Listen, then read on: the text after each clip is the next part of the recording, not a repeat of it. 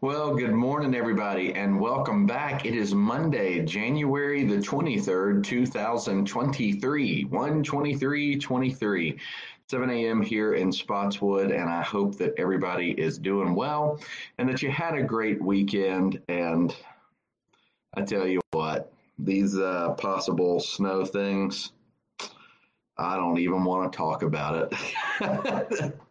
Things did not work out like we thought they would yesterday. God is sovereign. I don't know what to tell you. We ended up not having church yesterday due to the threat of winter weather. And I will admit, yesterday when I left my house, it was around 6:30 in the morning as I was scrambling to come up with a sermon for yesterday. I did not want to preach in my regular series, given the fact that there's a lot of people that can't access online stuff at the church. And so anyway, I started Saturday night, scrambled yesterday morning. And when I left, it was sleeting here at the house. And I said, oh, well, now we made the right call. But then everything just kind of died out, and the 90% likelihood for ice and snow at 10 a.m. became a 0% likelihood of ice and snow. But whatever, again, God is sovereign, and we can't go back, so we make our way forward. Nevertheless, I'm happy to be with you this morning, and I'm happy that it doesn't look like snow is in the forecast anytime soon. And I'm grateful for this technology that we have this time together. Now, let's pray that it works and that things keep on rolling. Where we're picking up today is in John chapter 19. Y'all, we're getting closer and closer to the end of our study on John. And if you know anything about the progression of Christ's life, that means that we are in the midst of his passion. What we focused on the last time we were together was really not so much the crucifixion itself, though I did talk about the mechanics, the horrible mechanics of crucifixion, how basically you suffocated when you hung on the cross. Instead, we talked about the leading up to, not only how Jesus was beaten savagely, but how he was mocked. You remember we read about in John 19:2-3 about the purple robe that they put on him. Purple, of course, signified royalty, about the crown they put on him. And we know what a crown signifies. However, it was a crown made out of very long, painful, sharp thorns, right? And of course, they mocked him. The soldiers mocked him, calling him the King of the Jews as they struck him in the face again and again. We know from Isaiah, we know from other prophecies, from other accounts that Jesus was unrecognizable. They savaged him so brutally. And that's what our Lord endured for us. But after doing this, you find this interesting thing there where, we're not going to pick up here today, but just reading what we got through the last time. It says in verse 4, once more Pilate came out and said to the Jews, look, I am bringing him out to you to let you know that I find no basis for a charge against him. When Jesus came out wearing the crown of thorns and the purple robe, Pilate said to them, here is the man. Now, admittedly, we don't know the tone. We don't know the flourish that Pilate would have used with a statement such as that. Okay, I wish that we did, but I think that the reason Pilate does this, and the reason he leads off with saying, look, I don't find any basis of a charge against this man, I think he brought Jesus out in that horrible condition, that, quite frankly, that mocked position. Right, where he had the robe on, he had the thorns on it. We cannot imagine the pain that Jesus would have been going through with this. But I think that Pilate did this to try to say to the Pharisees, to the Sadducees, to the Jewish people, to say, look, this is the man that you're so worried about. Look at what I've reduced him to. I don't find any basis for a charge against this man. It's almost as if he's saying, isn't this enough? Look at him. Is this not enough? What more do you want me to do to him? And yet, verse 6, as soon as the chief priests and the officials saw him, they shouted, crucify, crucify. That's what we made it through last week, and that's where we will pick up today. Let's pray. Our Father, please be with us now as we go into this time. We need your help. We need your understanding. We need guidance of your Holy Spirit. We need for this account, this story that we may have heard so many times, Make it real to us again, and not in some emotional sense, because emotions come and go, but in a convicting sense. Help us to see, to understand, and yes, to be moved, but Father, as a matter of conscience. As we see our Lord suffering, let us see our sin that made it necessary. That in fact, it was our sin alone that made our Lord's suffering necessary. Let's not disconnect. Let us not view this as some theory. Instead, let it be real to us. So please guide us now by your Spirit, and we pray it in Christ's name. Amen. So what we made it through was verse 6 the last time. Pilate brings him out again, says he finds no basis for a charge against him. The Jews shout out, "Crucify, crucify." Second part of verse 6, but Pilate answered, "You take him and crucify him. As for me, I find no basis for a charge against him."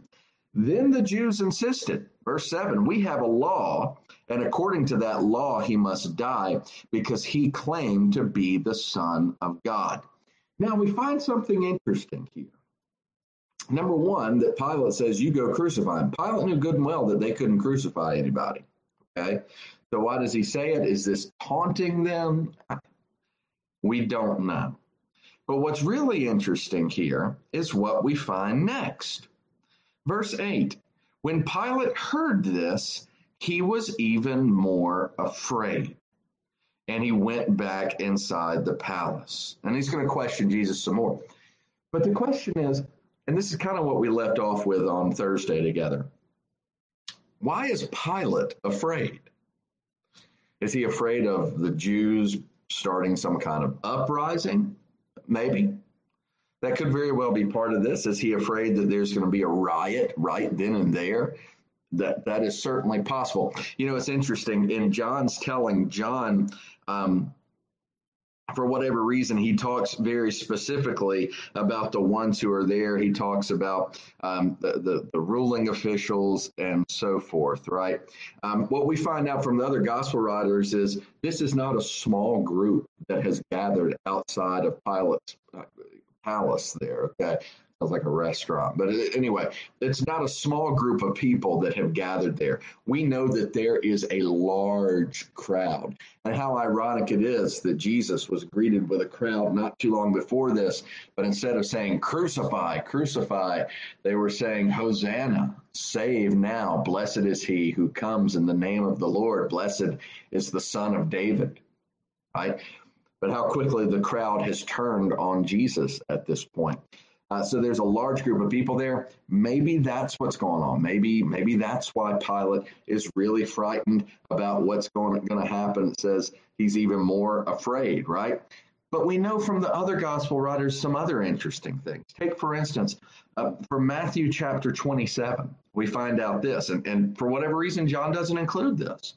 But we find out in the same exact timing, same situation, that Pilate is seated on the judge's seat as he's pronouncing these things regarding Jesus.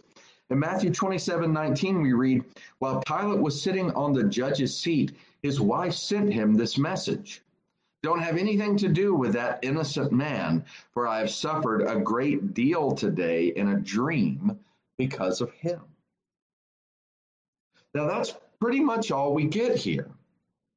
People have taken that and they have run with it. They've talked about Pilate's wife being converted and all sorts of stuff. She recognizes that he is an innocent man, but y'all, that doesn't mean that she necessarily had faith in Jesus. All kinds of hay is made out of this verse. But the point is, a lot of things are going on here with Pilate. He is unsettled over this.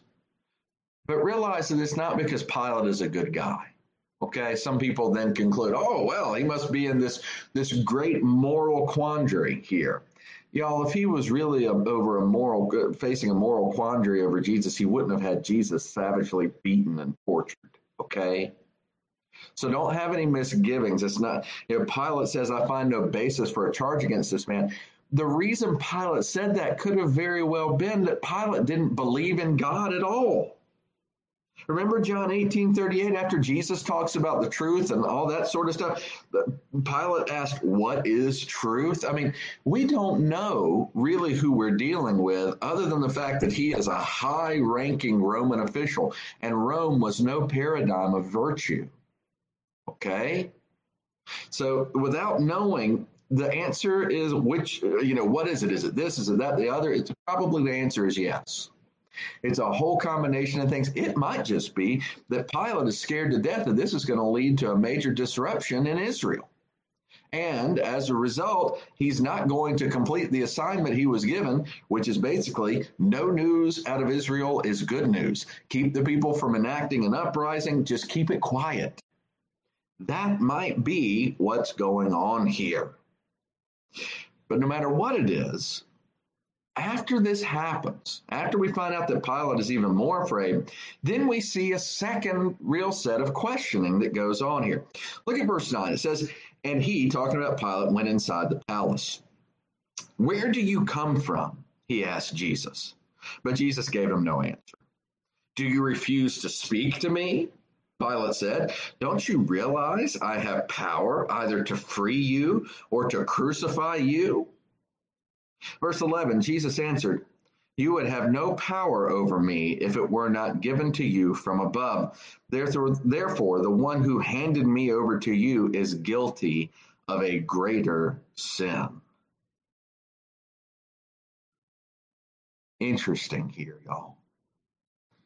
I talked about that example, and I don't want to say it because I know that people are watching this, or people have watched this in China, and I don't want to cause any major problems. But how do I say this well? Years and years ago in a foreign country, there was a demonstration enacted by the people and many students during a military parade. Tanks were lined up, tens, hundreds of tanks to show military power. And yet, in this portion of the city, a man was crossing the street and he stood in front of the tanks holding what looked like to be grocery bags.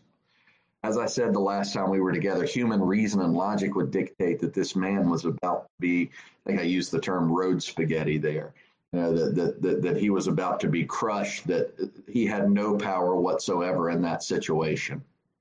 And yet, here we are, January 23, 2023, talking about this man's bravery, talking about the power that this man had to have to stand up at that moment, at that time. And in fact, the tank did not run him over. I don't know if it was a command that came down. I don't know if the tank driver was afraid, if that's the same kind of fear that we see here from Pontius Pilate. I don't know, but y'all, the idea of power does not necessarily come down to show of strength. The idea of power does not necessarily represent what can happen by human reason and logic in that point in time. Power has much more to do with control. And control does not fit into the basic parameters of human reason. Very clearly. The Pilate's afraid. He brings Jesus back in. He starts asking Jesus these questions. Jesus doesn't even answer him at first. Jesus may not, by human reason and logic, have power in this. Pilate even says, don't you know I have the power to either free you or crucify you? And yet Jesus is in control. And when Jesus says this is unsettling. Now, we need to be careful here that we understand what Jesus is talking about. He says, look, you wouldn't have any power unless God gave it to you. So in other words, the power that you have is on loan. And that in itself is for another discussion, another time, that politicians, kings, rulers, they've all been ordained by God, and they don't have the sword for nothing that we find out from Romans. But at the same time, they need to remember they'll give an account to God. And so Jesus makes this statement in the end of verse 11, therefore, the one who handed me over to you is guilty of a greater sin. The one who handed him over, y'all, Jesus is not talking about God here because Pilate's power came from above. He's talking about Judas, right? He's talking about the one who betrayed him. He's also talking about the chief priests, all of those that literally handed him over to be in this situation. Interestingly enough, we don't find anything in John's gospel about Judas's suicide. We can find that out in Matthew as well. But nevertheless, what's fascinating is what Pilate does next. Now, you think Jesus says this to a Roman governor that, again, has just said, I have the power to set you free or crucify you. You would think Jesus talking like this, questioning even the power that this guy is talking about, you would think that immediately he'd say, all right, go ahead, crucify him. That's not what you find. Verse 12, from then on, Pilate tried to set Jesus free, but the Jews kept shouting, if you let this man go, you are no friend of Caesar. Anyone who claims to be a king opposes Caesar. You know, what does it mean that it says, from then on, Pilate tried to set Jesus free? What does this look like? We don't know. Does this mean that he brought in the Jewish officials and tried to work some deal with them? Maybe. Does it mean that he kept bringing Jesus out there at the judgment seat and kept on saying, shall I set him free? Maybe. That's what he's done so far. But the fascinating thing is that the Jews are so wily. Right? The Jews know exactly what to say. They know the orders that Pilate's been given. They know the political pressure that Pilate is facing. That's why they then say, if you let this man go, you're no friend of Caesar. Y'all, that was the worst possible thing to be in the Roman Empire, was somebody who wasn't a friend to Caesar. Do you see?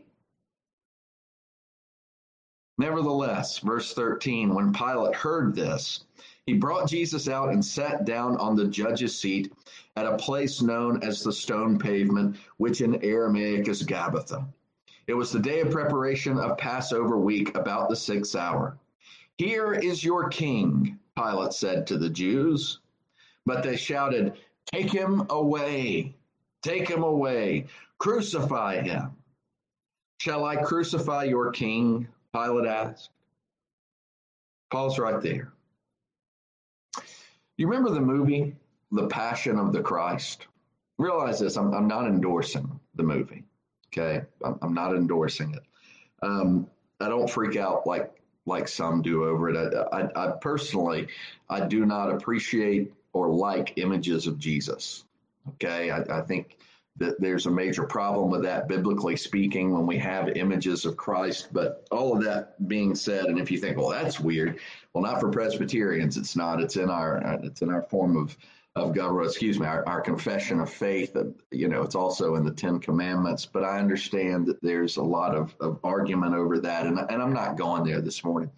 But it's fascinating. If you ever watched The Passion of the Christ, you'll know that it was in a foreign language. And the language that it was in, the grand majority of the time, was actually in Aramaic, because that's the language that was spoken then. And all throughout the movie, you had to read subtitles down at the bottom. There's only one line in that entire movie that is not translated. You know what it is? Well, it's the next line that we come to. You see, after the movie was put together, Mel Gibson in the studio had to meet with Jewish leaders, right? There was concern that it would strike up anti-Semitism. The Jews didn't believe a lot of it anyway. They thought it was mythical.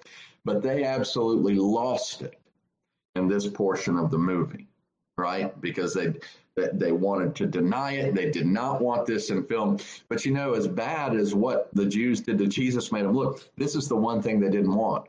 Why? The one line, why of all lines would they not want this next one that we read translated? Well, you tell me. Because after Pilate said, shall I crucify your king? The very next line we read, we have no king but Caesar. The chief priest answered. Finally, Pilate handed him over to them to be crucified. Y'all, there are all sorts of things that start at the beginning of John's gospel that hint at things that are going to happen. Certainly in chapter 1, he came unto his own, and yet his own would not receive him. But there are other places in the Bible that point forward to this moment. Take Judges 21:25, for instance, the resounding refrain from the book of Judges. In those days, there was no king in Israel, and everyone did what he saw as fit in his own eyes. Right? What you have here is the ultimate culmination of that. When Pilate presents Jesus, who in fact was their king, not only did they not recognize Jesus as king, though he really was, their response was, "We don't have any king but Caesar." Now, modern day Jews can deny this all they want, but we know it's true. We know it's true. We have the historical account right here, and it only makes sense, especially coming from this group, because we know that the chief priest had laid down for the Roman Empire. They absolutely laid down for Rome. That's why they were in charge of the temple. They were given that right. You know, there are lots of moments that you could point to that say, aha, there we see that the Jews really did reject Jesus. I challenge you to find one more poignant than this. When Jews were ultimately given the opportunity to say, yes, he is our king and he is our Lord, they then turned to Caesar instead. And so at that moment, whether it was political pressure, whether it was Pilate realizing, okay, these people really do mean business, doesn't really matter, y'all. After hearing the Jews say, we have no king but Caesar, that's when Pilate finally hands him over to be crucified. What do we take from this? I think the biggest point of application for us is that yet again, as we have witnessed our Lord's mockery, as we've witnessed how badly he was treated, the agony that he endured, my friends, the outright rejection of our Lord comes full circle here. And I think what we take from this is his willingness to continue out of love for you and me. This is something we cannot imagine. It's something that we cannot begin to fathom. This level of rejection, this level of contempt, this level of hatred. And Jesus endured it all. And he didn't endure it for some idea that you've latched onto. He didn't endure it for just some massive group of people. If you're trusting in him alone, he did it for you quite personally. And so what we take from this is, just to be frank, we look at what our Lord endured for us. And so we then ought to ask, what shall I endure for him? When I face derision, when I face cruelty, we ought to be reminded of Jesus's words in John 15 that if they do this to me, you're my servants. Don't think more highly of yourselves than you ought. If they did it to the master, they'll do it to you. And yet, in the same way that Jesus continued with his resolve, let us continue with ours. Our resolve to trust, to follow, and to obey. Let's pray. Our Father, we thank you for this time that you've given to us, and we thank you for our Lord who endured so much, and he did it for us. Give us grateful hearts, and yet give us hearts that are ready to testify to his greatness. Hearts that as we face difficulty, as we face trials, hearts that steadily look to our Lord who faced the ultimate difficulty for us. Give us grateful hearts that we can serve him. And we pray it in his name. Amen. Well, I'd like to thank you all for being a part of this time. Lord willing, we'll be back tomorrow morning at 7 a.m. I see we've got Christine. Good morning. And there's Becky. And then the other Becky and Alice and Rose and Elizabeth and Wayne. And I know that others are here with us, and definitely others will be here with us as the day goes on. Thank you all so much for being here. Lord willing, we'll see you tomorrow morning. Until then, have a great Monday.